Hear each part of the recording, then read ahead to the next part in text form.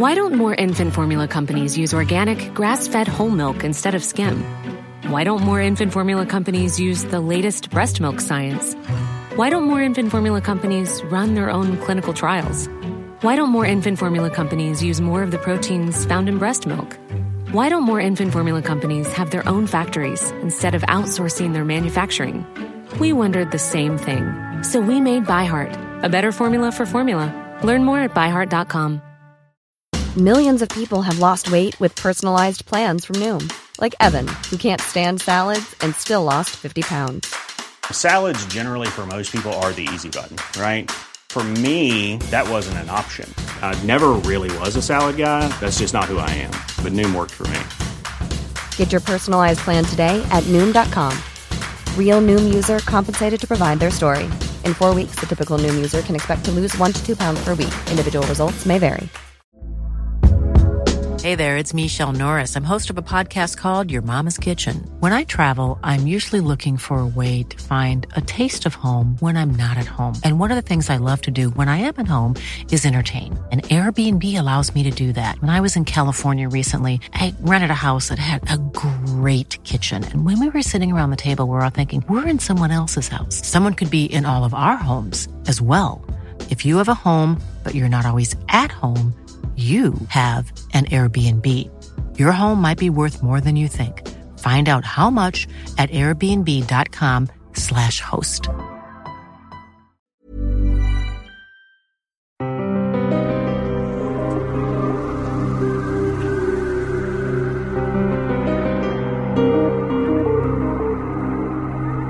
Whether the story of Gottfried Plattner is to be credited or not is a pretty question in the value of evidence. On the one hand, we have 7 witnesses. To be perfectly exact, we have 6.5 pairs of eyes, and 1 undeniable fact.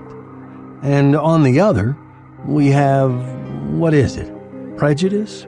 Common sense? The inertia of opinion?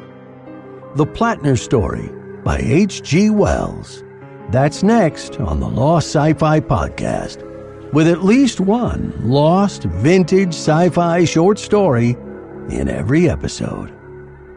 Special thanks to Kumarito.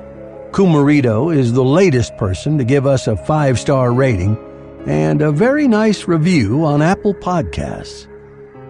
This is everything I ever wanted in a podcast. Great reading, great stories, and a narrator who is a bit of a historian. He's saving these works from oblivion, as many of them may never be published again. If you like sci-fi, or if you are even mildly interested in speculative fiction, you will enjoy this. Thank you, Kumarito. Did you know your ratings and reviews, your comments and compliments encourage others to listen to the Lost Sci-Fi Podcast? They do. If you think we deserve it, please rate, review, and share our podcast. And we received an email from Kristen Sierra at Shills Hole Bay Marina. Hi from the sailing vessel Bristol Blue in Ballard, Washington, Seattle. I have been listening to your podcast for 2 weeks. Great work. Thanks, Kristen. If you sail south for a few days, you can come visit us in Costa Rica. Your emails are always appreciated.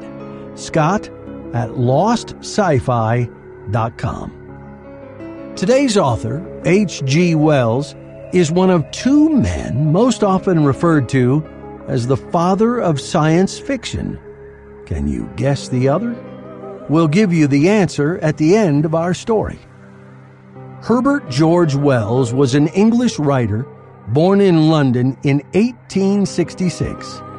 Wells was a visionary who saw the arrival of aircraft, tanks, space travel, nuclear weapons, and satellite television long before they were invented.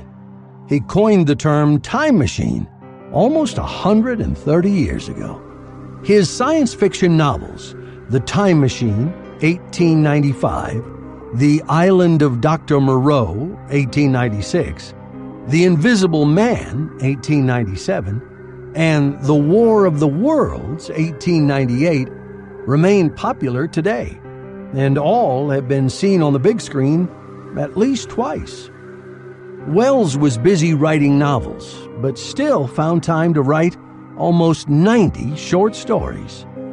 First published in the UK in 1897, The Plattner Story by H.G. Wells. Whether the story of Gottfried Plattner is to be credited or not is a pretty question in the value of evidence. On the one hand, we have 7 witnesses. To be perfectly exact, we have 6.5 pairs of eyes, and one undeniable fact. And on the other, we have, prejudice, common sense, the inertia of opinion? Never were there 7 more honest-seeming witnesses. Never was there a more undeniable fact than the invasion of Gottfried Plattner's anatomical structure. And never was there a more preposterous story than the one they have to tell. The most preposterous part of the story is the worthy Gottfried's contribution, for I count him as one of the 7. Heaven forbid that I should be led into giving countenance to superstition by a passion for impartiality, and so come to share the fate of Eusapia's patrons. Frankly, I believe there is something crooked about this business of Gottfried Plattner. But what that crooked factor is, I will admit as frankly, I do not know. I have been surprised at the credit accorded to the story in the most unexpected and authoritative quarters. The fairest way to the reader, however, will be for me to tell it without further comment. Gottfried Plattner is, in spite of his name, a free-born Englishman. His father was an Alsatian who came to England in the 60s, married a respectable English girl of unexceptional antecedents, and died in 1887 after a wholesome and uneventful life, devoted, I understand, chiefly to the laying of parquet flooring. Gottfried's age is 27. He is, by virtue of his heritage of 3 languages, modern languages master in a small private school in the south of England. To the casual observer, he is singularly like any other modern languages master in any other small private school. His costume is neither very costly nor very fashionable, but on the other hand, it is not markedly cheap or shabby. His complexion, like his height and his bearing, is inconspicuous. You would notice, perhaps, that, like the majority of people, his face was not absolutely symmetrical, his right eye a little larger than the left, and his jaw a trifle heavier on the right side. If you, as an ordinary, careless person, were to bare his chest and feel his heart beating, you would probably find it quite like the heart of anyone else. But here you and the trained observer would part company. If you found his heart quite ordinary, the trained observer would find it quite otherwise. And once the thing was pointed out to you, you too would perceive the peculiarity easily enough. It is that Gottfried's heart beats on the right side of his body. Now, that is not the only singularity of Gottfried's structure, although it is the only one that would appeal to the untrained mind. Careful sounding of Gottfried's internal arrangements by a well-known surgeon seems to point to the fact that all the other unsymmetrical parts of his body are similarly misplaced. The right lobe of his liver is on the left side, the left on his right, while his lungs, too, are similarly contraposed.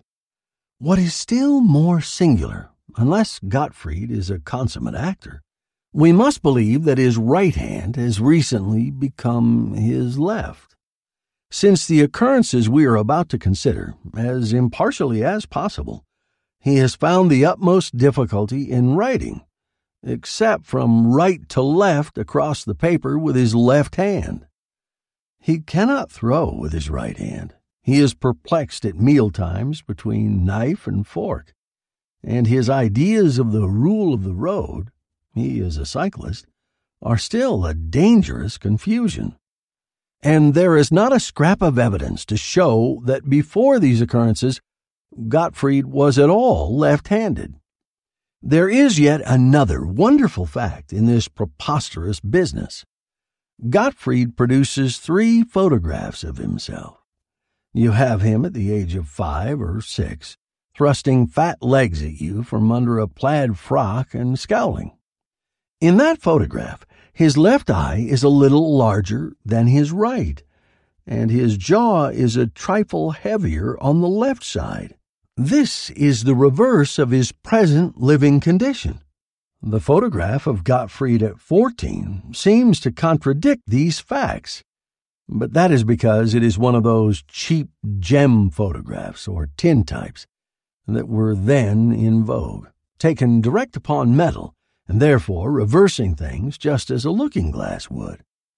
The third photograph represents him at 1 and 20 and confirms the record of the others. There seems here evidence of the strongest confirmatory character that Gottfried has exchanged his left side for his right. Yet how a human being can be so changed, short of a fantastic and pointless miracle, it is exceedingly hard to suggest. In one way, of course, these facts might be explicable on the supposition that Plattner has undertaken an elaborate mystification on the strength of his heart's displacement. Photographs may be faked and left-handedness imitated, but the character of the man does not lend itself to any such theory. He is quiet, practical, unobtrusive, and thoroughly sane from the Nordau standpoint. He likes beer and smokes moderately, takes walking exercise daily, and has a healthy high estimate of the value of his teaching.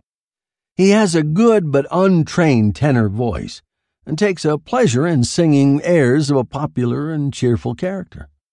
He is fond, but not morbidly fond, of reading, chiefly fiction pervaded with a vaguely pious optimism, sleeps well, and rarely dreams. He is, in fact, the very last person to evolve a fantastic fable. Indeed, so far from forcing this story upon the world, he has been singularly reticent on the matter.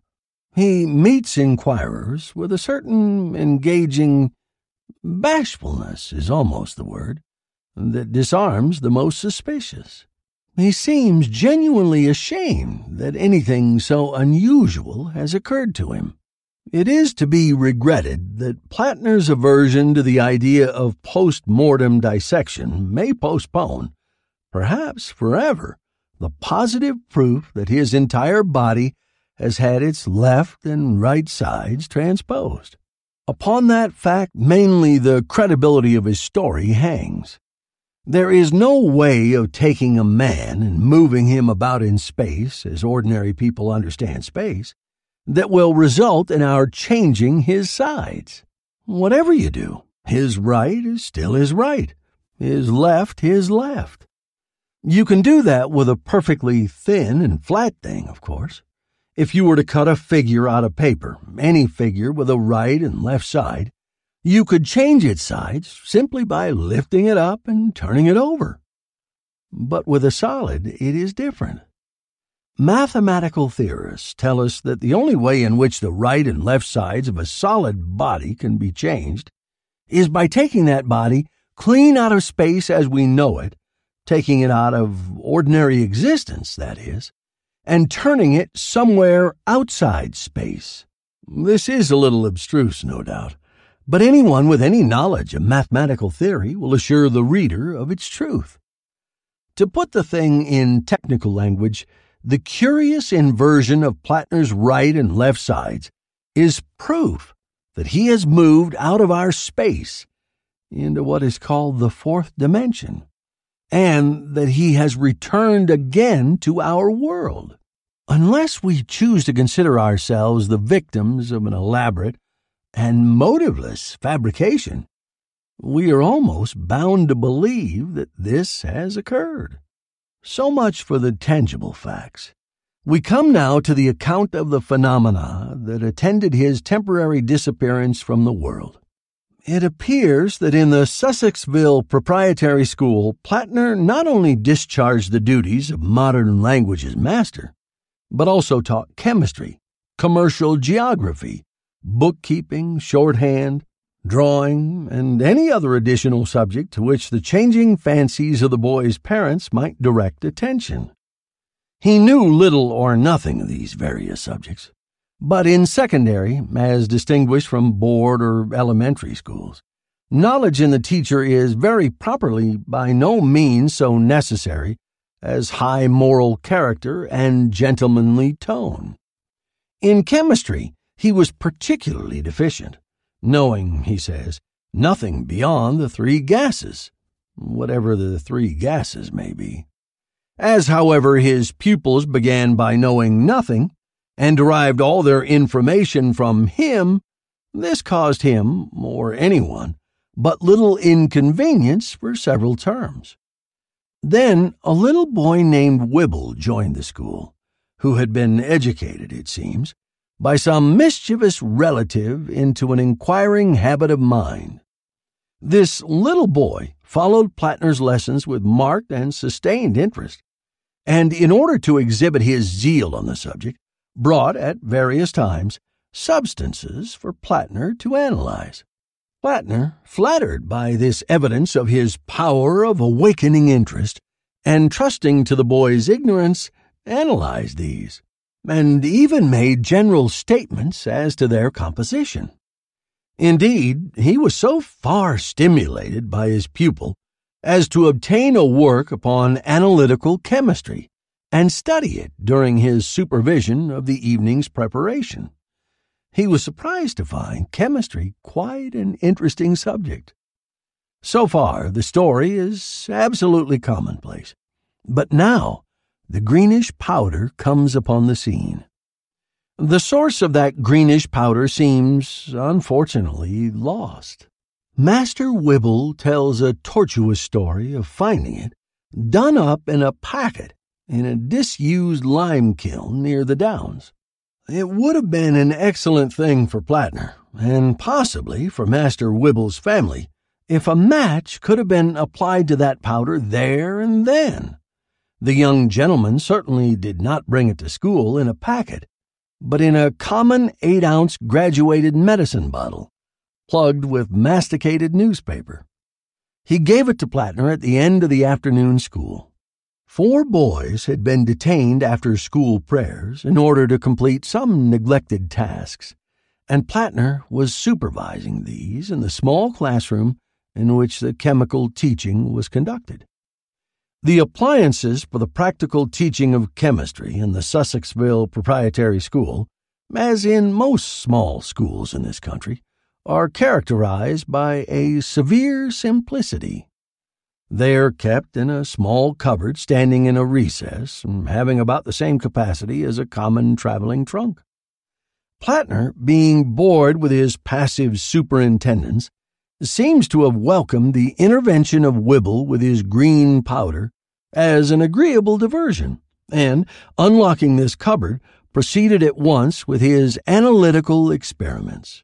Wibble sat, luckily for himself, at a safe distance regarding him. The 4 malefactors, feigning a profound absorption in their work, watched him furtively with the keenest interest. For, even within the limits of the 3 gases, Plattner's practical chemistry was, I understand, temerarious. They are practically unanimous in their account of Plattner's proceedings. He poured a little of the green powder into a test tube and tried the substance with water, hydrochloric acid, nitric acid, and sulfuric acid in succession. Getting no result, he emptied out a little heap, nearly half the bottle in fact, upon a slate and tried a match. He held the medicine bottle in his left hand. The stuff began to smoke and melt, and then, exploded with deafening violence and a blinding flash. The 5 boys, seeing the flash and being prepared for catastrophes, ducked below their desks and were none of them seriously hurt. The window was blown out into the playground, and the blackboard on its easel was upset. The slate was smashed to atoms. Some plaster fell from the ceiling.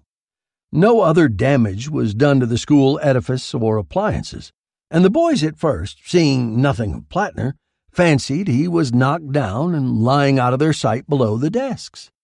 They jumped out of their places to go to his assistance, and were amazed to find the space empty. Being still confused by the sudden violence of the report, they hurried to the open door, under the impression that he must have been hurt, and have rushed out of the room. But Carson, the foremost, nearly collided in the doorway with the principal, Mr. Lidgett. Mr. Lidgett is a corpulent, excitable man with one eye. The boys described him as stumbling into the room, mouthing some of those tempered expletives irritable schoolmasters accustom themselves to use, lest worse befall. "Wretched mumchancer," he said. "Where's Mr. Plattner?" The boys are agreed on the very words. Wobbler, sniveling puppy, and mumchancer are, it seems, among the ordinary small change of Mr. Lidgett's scholastic commerce. Where's Mr. Plattner? That was a question that was to be repeated many times in the next few days. It really seemed as though that frantic hyperbole, blown to atoms, had for once realized itself. There was not a visible particle of Plattner to be seen, not a drop of blood, nor a stitch of clothing to be found. Apparently he had been blown clean out of existence, and left not a rack behind. Not so much as would cover a sixpenny piece, to quote a proverbial expression. The evidence of his absolute disappearance as a consequence of that explosion is indubitable. It is not necessary to enlarge here upon the commotion excited in the Sussexville Proprietary School, and in Sussexville and elsewhere, by this event. It is quite possible, indeed, that some of the readers of these pages may recall the hearing of some remote and dying version of that excitement during the last summer holidays. Lidgett, it would seem, did everything in his power to suppress and minimize the story.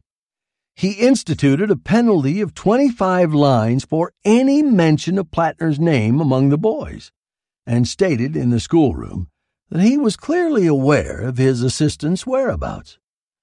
He was afraid, he explains, that the possibility of an explosion happening, in spite of the elaborate precautions taken to minimize the practical teaching of chemistry, might injure the reputation of the school, and so might any mysterious quality in Plattner's departure. Indeed, he did everything in his power to make the occurrence seem as ordinary as possible. In particular, he cross-examined the 5 eyewitnesses of the occurrence so searchingly that they began to doubt the plain evidence of their senses. But in spite of these efforts, the tale, in a magnified and distorted state, made a 9 days' wonder in the district, and several parents withdrew their sons on colorable pretexts. Not the least remarkable point in the matter is the fact that a large number of people in the neighborhood dreamed singularly vivid dreams of Plattner during the period of excitement before his return, and that these dreams had a curious uniformity. In almost all of them, Plattner was seen, sometimes singly, sometimes in company, wandering about through a coruscating iridescence. In all cases, his face was pale and distressed, and in some he gesticulated towards the dreamer.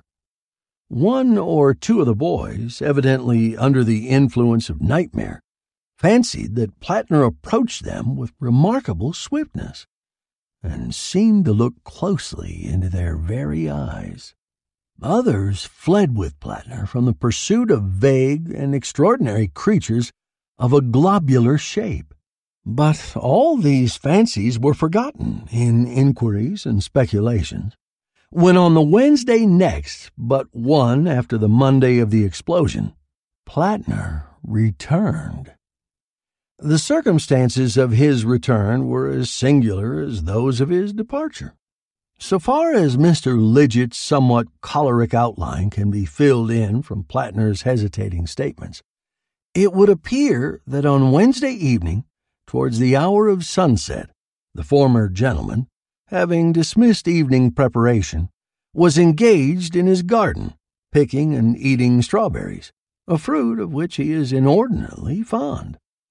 It is a large old-fashioned garden, secured from observation, fortunately, by a high and ivy-covered red brick wall. Just as he was stooping over a particularly prolific plant, there was a flash in the air, and a heavy thud, and before he could look around, some heavy body struck him violently from behind.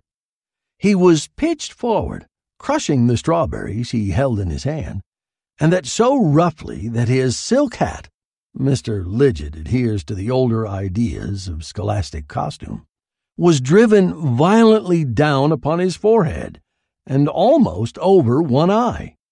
This heavy missile, which slid over him sideways and collapsed into a sitting posture among the strawberry plants, proved to be our long-lost Mr. Gottfried Plattner, in an extremely disheveled condition.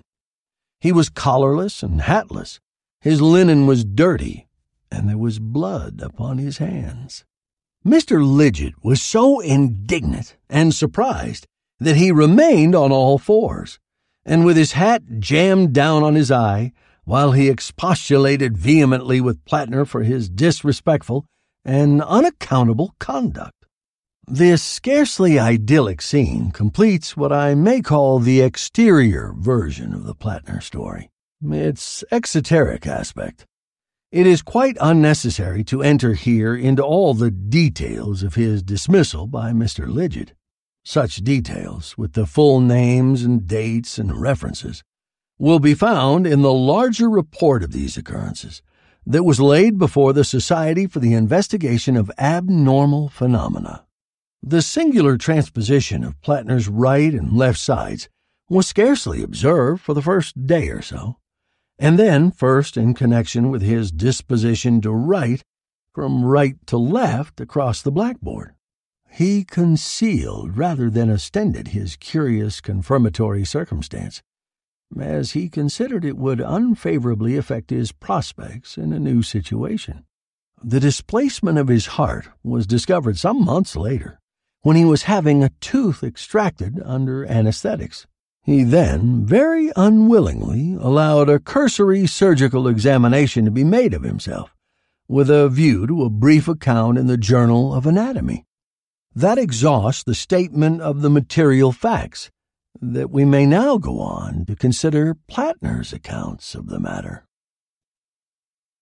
But first, let us clearly differentiate between the preceding portion of this story and what is to follow. All I have told thus far is established by such evidence as even a criminal lawyer would approve. Every one of the witnesses is still alive. The reader, if he have the leisure, may hunt the lads out tomorrow, or even brave the terrors of the redoubtable Lidgett, and cross-examine and trap and test to his heart's content. Gottfried Plattner himself and his twisted heart and his 3 photographs are producible. It may be taken as proved that he did disappear for 9 days as the consequence of an explosion, that he returned almost as violently, under circumstances in their nature annoying to Mr. Lidgett, whatever the details of those circumstances may be, and that he returned inverted, just as a reflection returns from a mirror. From the last fact, as I have already stated, it follows almost inevitably that Plattner, during those 9 days, must have been in some state of existence altogether out of space.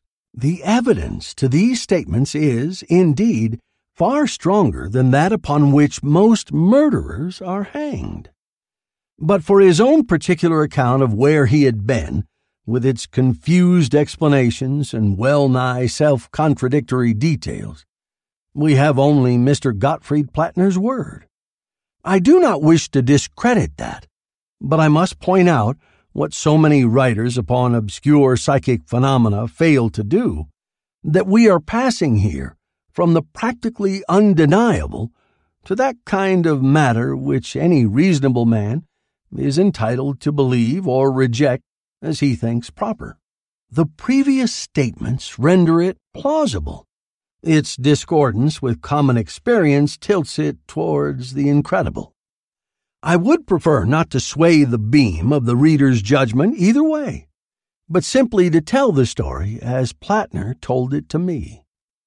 He gave me his narrative, I may state, at my house at Chislehurst, and so soon as he had left me that evening, I went into my study and wrote down everything as I remembered it. Subsequently, he was good enough to read over a typewritten copy, so that its substantial correctness is undeniable. He states that at the moment of the explosion, he distinctly thought he was killed. He felt lifted off his feet and driven forcibly backward. It is a curious fact for psychologists that he thought clearly during his backward flight, and wondered whether he should hit the chemistry cupboard or the blackboard easel. His heels struck ground, and he staggered and fell heavily into a sitting position on something soft and firm. For a moment, the concussion stunned him. He became aware at once of a vivid scent of singed hair, and he seemed to hear the voice of Lidget asking for him. You will understand that for a time his mind was greatly confused. At first he was under the impression that he was still standing in the classroom. He perceived quite distinctly the surprise of the boys and the entry of Mr. Lidget. He is quite positive upon that score. He did not hear their remarks, but that he ascribed to the deafening effect of the experiment. Things about him seemed curiously dark and faint, but his mind explained that on the obvious but mistaken idea that the explosion had engendered a huge volume of dark smoke. Through the dimness, the figures of Lidget and the boys moved, as faint and silent as ghosts. Plattner's face still tingled with the stinging heat of the flash. He was, he says, all muddled. His first definite thought seemed to have been of his personal safety. He thought he was perhaps blinded and deafened. He felt his limbs and face in a gingerly manner. Then his perceptions grew clearer, and he was astonished to miss the old familiar desks and other schoolroom furniture about him.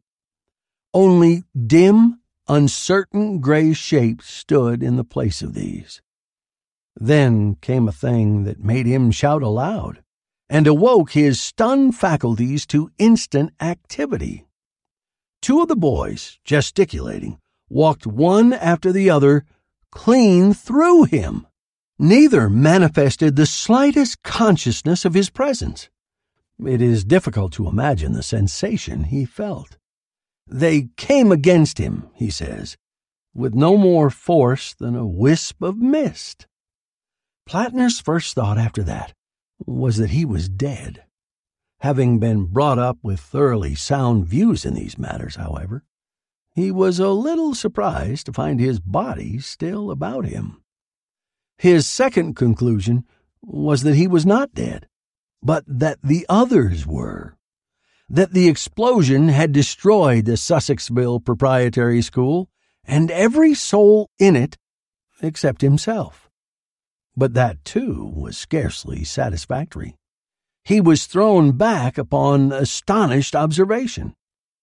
Everything about him was profoundly dark. At first it seemed to have an altogether ebony blackness. Overhead was a black firmament. The only touch of light in the scene was a faint greenish glow at the edge of the sky in one direction, which threw into prominence a horizon of undulating black hills. This, I say, was his impression at first. As his eye grew accustomed to the darkness, he began to distinguish a faint quality of differentiating greenish color in the circumambient night. Against this background, the furniture and occupants of the classroom, it seems, stood out like phosphorescent specters, faint and impalpable. He extended his hand and thrust it without an effort through the wall of the room by the fireplace. There's never been a faster or easier way to start your weight loss journey than with PlushCare. PlushCare accepts most insurance plans and gives you online access to board-certified physicians who can prescribe FDA-approved weight loss medications like Wegovy and Zepbound for those who qualify. Take charge of your health and speak with a board-certified physician about a weight loss plan that's right for you. Get started today at plushcare.com/weight loss. That's plushcare.com/weight loss. plushcare.com/weight loss. I'm Sandra, and I'm just the professional your small business was looking for. But you didn't hire me because you didn't use LinkedIn Jobs. LinkedIn has professionals you can't find anywhere else, including those who aren't actively looking for a new job, but might be open to the perfect role, like me. In a given month, over 70% of LinkedIn users don't visit other leading job sites. So if you're not looking on LinkedIn, you'll miss out on great candidates like Sandra. Start hiring professionals like a professional. Post your free job on linkedin.com/people today. He describes himself as making a strenuous effort to attract attention. He shouted to Lidget and tried to seize the boys as they went to and fro. He only desisted from these attempts when Mrs. Lidget, whom he, as an assistant master, naturally disliked, entered the room. He says the sensation of being in the world and yet not a part of it was an extraordinarily disagreeable one. He compared his feelings not inaptly to those of a cat watching a mouse through a window. Whenever he made a motion to communicate with the dim, familiar world about him, he found an invisible, incomprehensible barrier preventing intercourse. He then turned his attention to his solid environment. He found the medicine bottle still unbroken in his hand, with the remainder of the green powder therein. He put this in his pocket and began to feel about him. Apparently, he was sitting on a boulder of rock covered with a velvety moss. The dark country about him he was unable to see, the faint misty picture of the schoolroom blotting it out.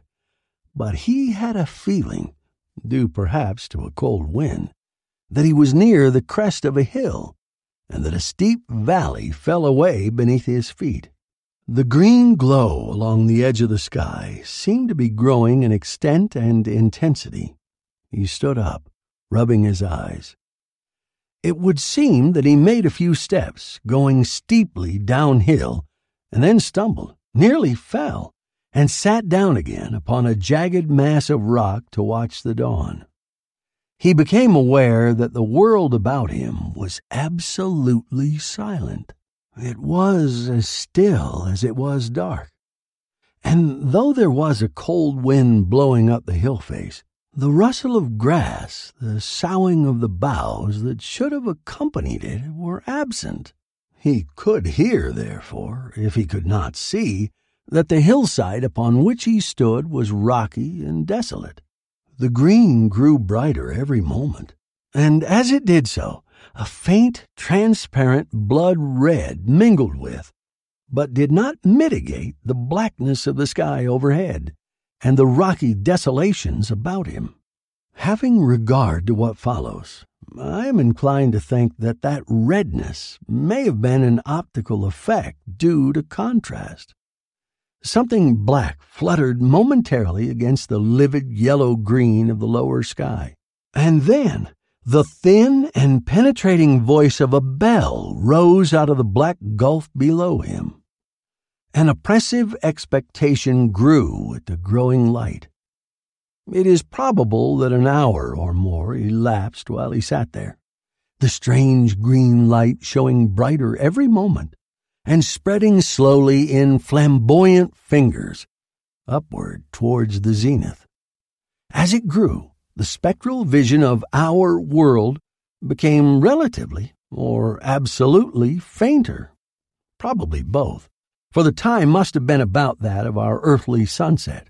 So far as his vision of our world went, Plattner, by his few steps downhill, had passed through the floor of the classroom and was now, it seemed, sitting in mid-air in the larger schoolroom downstairs. He saw the boarders distinctly, but much more faintly than he had seen Lidget. They were preparing their evening tasks, and he noticed with interest that several were cheating with their Euclid writers by means of a crib, a compilation whose existence he had hitherto never suspected.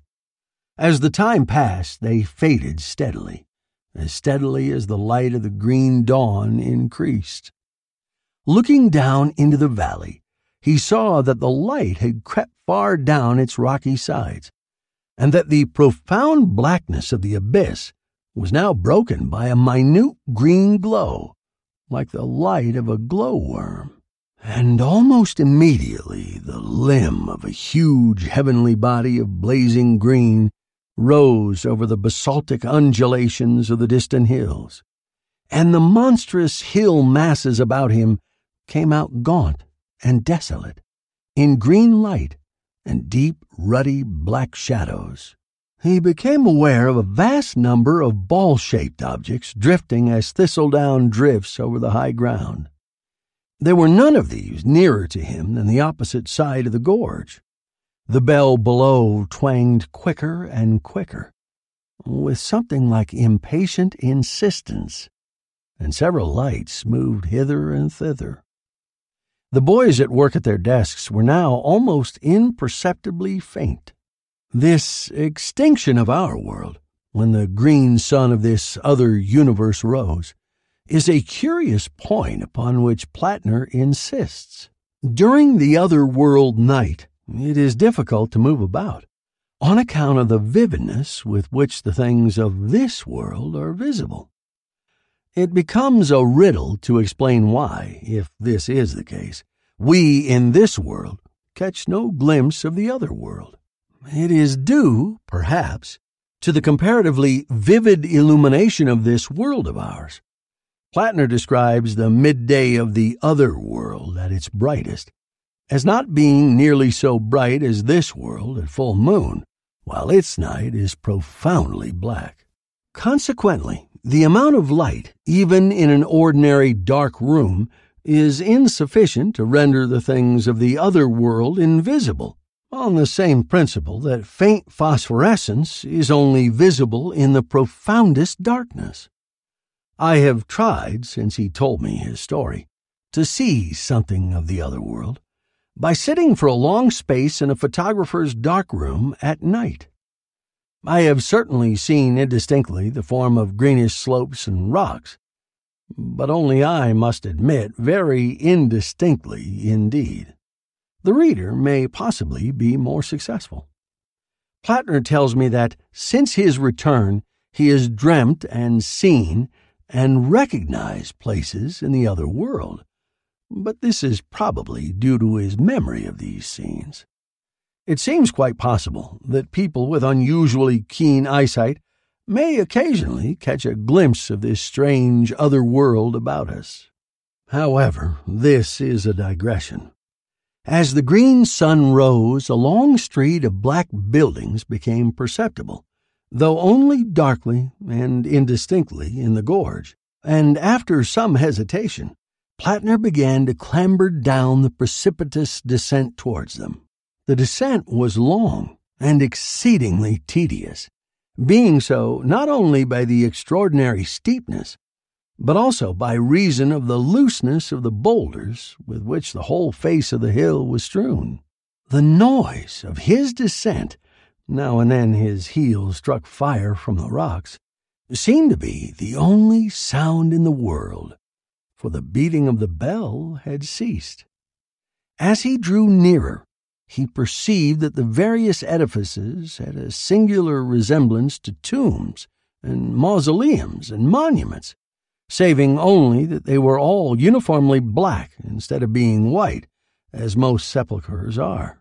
And then he saw, crowding out of the largest building, very much as people dispersed from church, a number of pallid, rounded, pale green figures. These dispersed in several directions about the broad street of the place, some going through side alleys and reappearing upon the steepness of the hill, others entering some of the small black buildings which lined the way. At the sight of these things drifting up towards him, Plattner stopped, staring. They were not walking. They were indeed limbless, and they had the appearance of human heads, beneath which a tadpole-like body swung. He was too astonished at their strangeness, too full indeed of strangeness, to be seriously alarmed by them. They drove towards him, in front of the chill wind that was blowing uphill, much as soap bubbles drive before a draught. And as he looked at the nearest of those approaching, he saw it was indeed a human head, albeit with singularly large eyes, and wearing such an expression of distress and anguish as he had never seen before upon mortal countenance. He was surprised to find that it did not turn to regard him, but seemed to be watching and following some unseen moving thing. For a moment he was puzzled, and then it occurred to him that this creature was watching with its enormous eyes something that was happening in the world he had just left. Nearer it came, and nearer, and he was too astonished to cry out. It made a very faint fretting sound as it came close to him. Then it struck his face with a gentle pat. Its touch was very cold, and drove past him and upward towards the crest of the hill. An extraordinary conviction flashed across Plattner's mind that this head had a strong likeness to Lidget. Then he turned his attention to the other heads that were now swarming thickly up the hillside. None made the slightest sign of recognition. One or two, indeed, came close to his head and almost followed the example of the first, but he dodged convulsively out of the way. Upon most of them he saw the same expression of unavailing regret he had seen upon the first, and heard the same faint sounds of wretchedness from them. One or two wept, and one, rolling swiftly uphill, wore an expression of diabolical rage. But others were cold, and several had a look of gratified interest in their eyes. One, at least, was almost in an ecstasy of happiness. Plattner does not remember that he recognized any more likenesses in those he saw at this time. For several hours, perhaps, Plattner watched these strange things dispersing themselves over the hills, and not till long after they had ceased to issue from the clustering black buildings in the gorge did he resume his downward climb. The darkness about him increased so much that he had difficulty in stepping true. Overhead the sky was now a bright, pale green. He felt neither hunger nor thirst. Later, when he did, he found a chilly stream running down the center of the gorge, and the rare moss upon the boulders, when he tried it, at last in desperation, was good to eat. He groped about among the tombs that ran down the gorge, seeking vaguely for some clue to these inexplicable things. After a long time he came to the entrance of the big mausoleum-like building from which the heads had issued. In this he found a group of green lights burning upon a kind of basaltic altar, and a bell rope from a belfry overhead hanging down into the center of the place. Round the wall ran a lettering of fire in a character unknown to him. While he was still wondering at the purport of these things, he heard the receding tramp of heavy feet echoing far down the street. He ran out into the darkness again, but he could see nothing.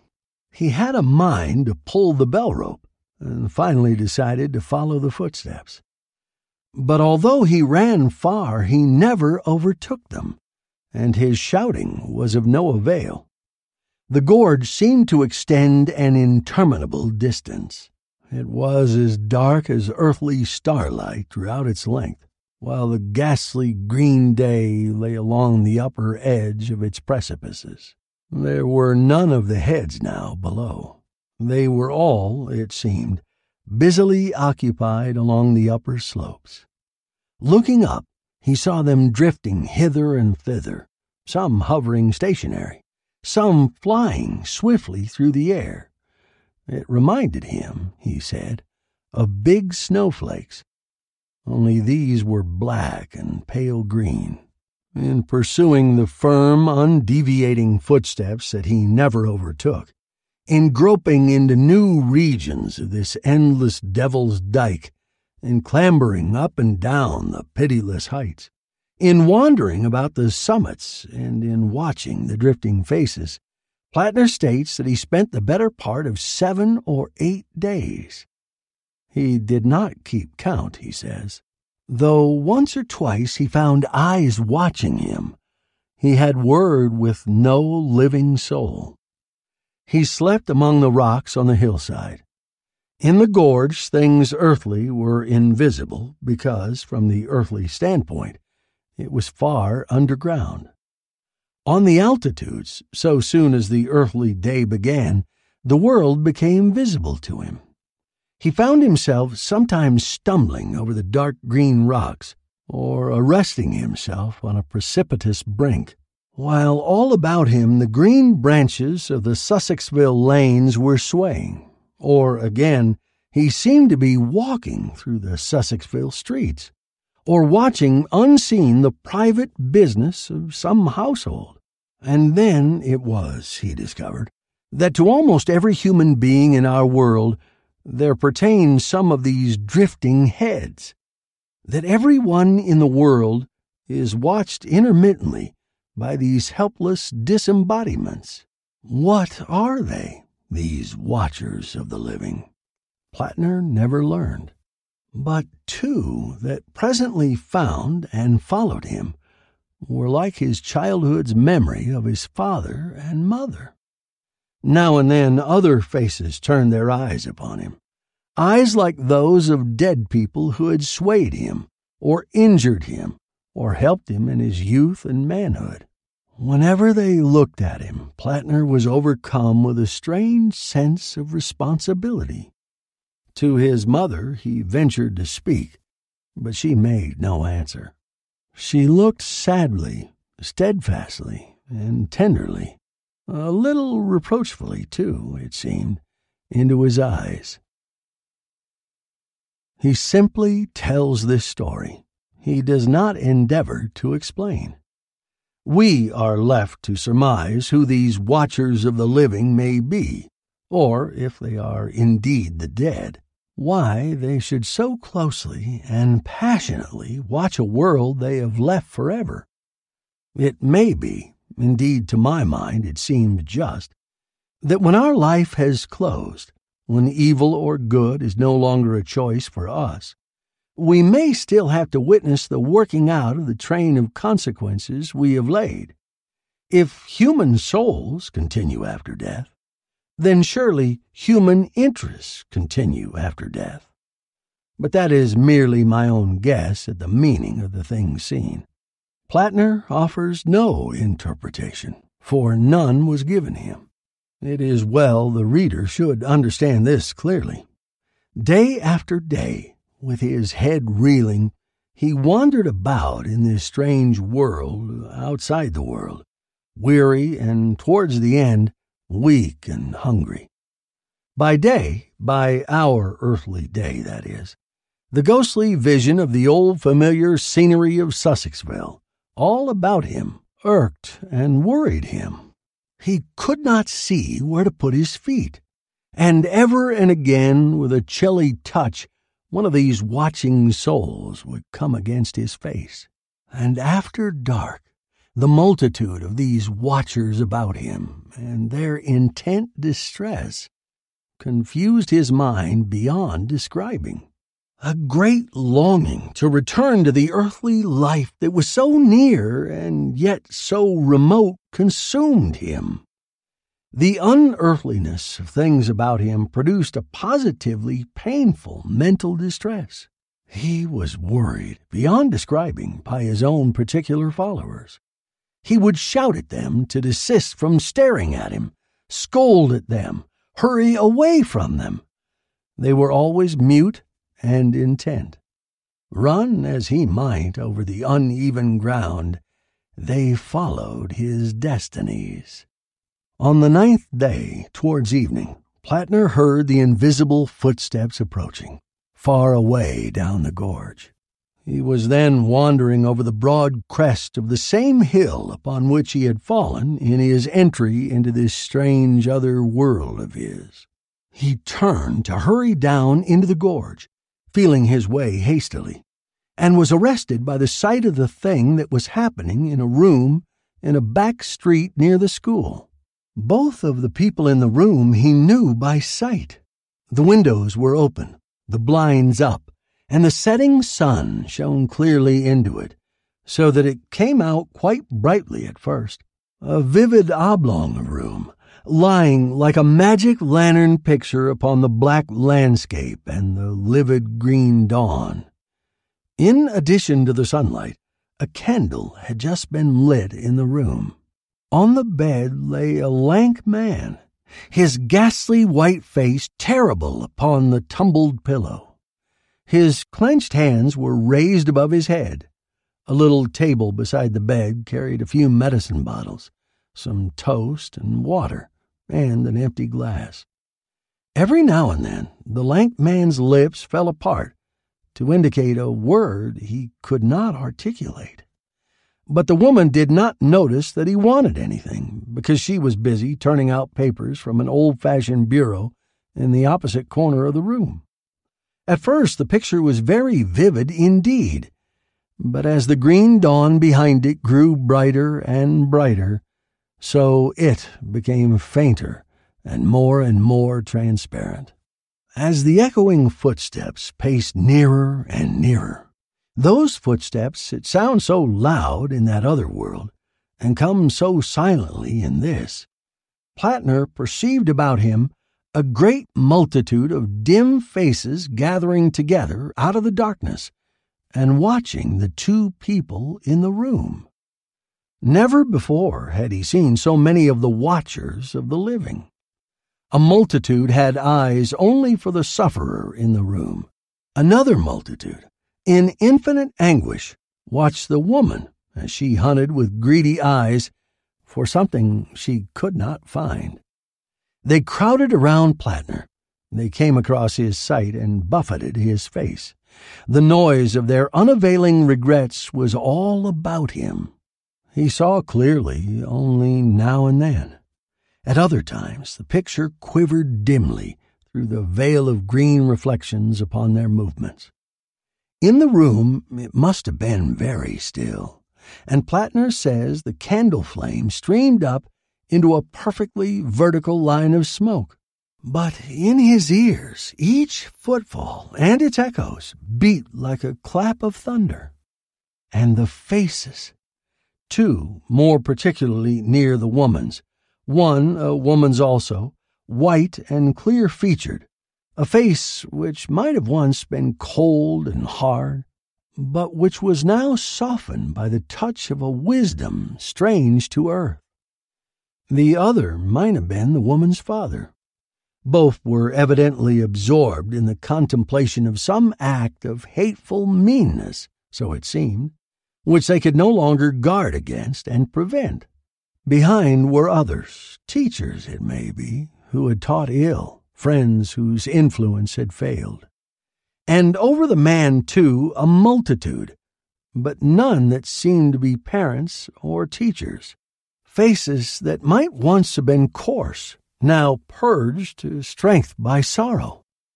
And in the forefront, one face, a girlish one, neither angry nor remorseful, but merely patient and weary, and, as it seemed to Plattner, waiting for relief. His powers of description fail him at the memory of this multitude of ghastly countenances. They gathered on the stroke of the bell. He saw them all in the space of a second.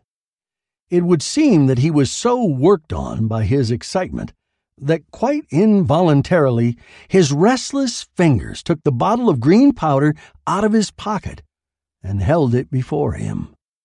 But he does not remember that. Abruptly the footsteps ceased. He waited for the next, and there was silence. And then, suddenly, cutting through the unexpected stillness like a keen, thin blade, came the first stroke of the bell. At that, the multitudinous faces swayed to and fro, and a louder crying began all about him.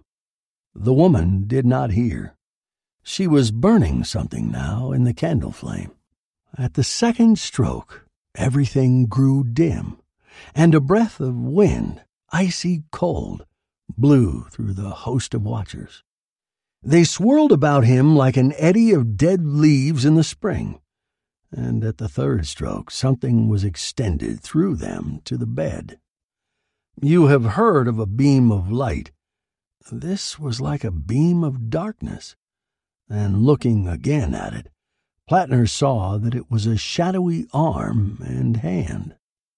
The green sun was now topping the black desolations of the horizon, and the vision of the room was very faint. Plattner could see that the white of the bed struggled and was convulsed, and that the woman looked round over her shoulder at it, startled. The cloud of watchers lifted high like a puff of green dust before the wind, and swept swiftly downward towards the temple in the gorge. Then, suddenly, Plattner understood the meaning of the shadowy black arm that stretched across his shoulder and clutched its prey. He did not dare turn his head to see the shadow behind the arm. With a violent effort, and covering his eyes, he set himself to run, made perhaps 20 strides, then slipped on a boulder and fell. He fell forward on his hands, and the bottle smashed and exploded as he touched the ground. In another moment he found himself stunned and bleeding, sitting face to face with Lidget in the old walled garden behind the school. There the story of Plattner's experiences ends. I have resisted, I believe successfully, the natural disposition of a writer of fiction to dress up incidents of this sort. I have told the thing, as fair as possible, in the order in which Plattner told it to me. I have carefully avoided any attempt at style, effect, or construction. It would have been easy, for instance, to have worked the scene of the deathbed into a kind of plot in which Plattner might have been involved. But quite apart from the objectionableness of falsifying a most extraordinary true story, any such trite devices would spoil, to my mind, the peculiar effect of this dark world, with its livid green illumination and its drifting watchers of the living, which, unseen and unapproachable to us, is yet lying all about us. It remains to add that a death did actually occur in Vincent Terrace, just beyond the school garden, and so far as can be proved, at the moment of Plattner's return. Deceased was a rate collector and insurance agent. His widow, who was much younger than himself, married last month a Mr. Whymper, a veterinary surgeon of all beating. As the portion of this story given here has in various forms circulated orally in Sussexville, she has consented to my use of her name, on condition that I make it distinctly known that she emphatically contradicts every detail of Plattner's account of her husband's last moments. She burnt no will, she says, although Plattner never accused her of doing so. Her husband made but one will, and that just after their marriage. Certainly, from a man who had never seen it, Plattner's account of the furniture of the room was curiously accurate. One other thing, even at the risk of an irksome repetition, I must insist upon, lest I seem to favor the credulous, superstitious view. Plattner's absence from the world for 9 days is, I think, proved. But that does not prove his story. It is quite conceivable that even outside space hallucinations may be possible. That, at least, the reader must bear distinctly in mind. The end. The Plattner Story by H.G. Wells. So, besides H.G. Wells, who is also often referred to as the father of science fiction? The answer? Jules Verne. Next week on the Lost Sci-Fi Podcast, most experiments were dropped because they failed, and some because they worked too well. The Water Eater by Winston Marks. That's next week on the Lost Sci-Fi Podcast, with at least one lost vintage sci-fi short story in every episode.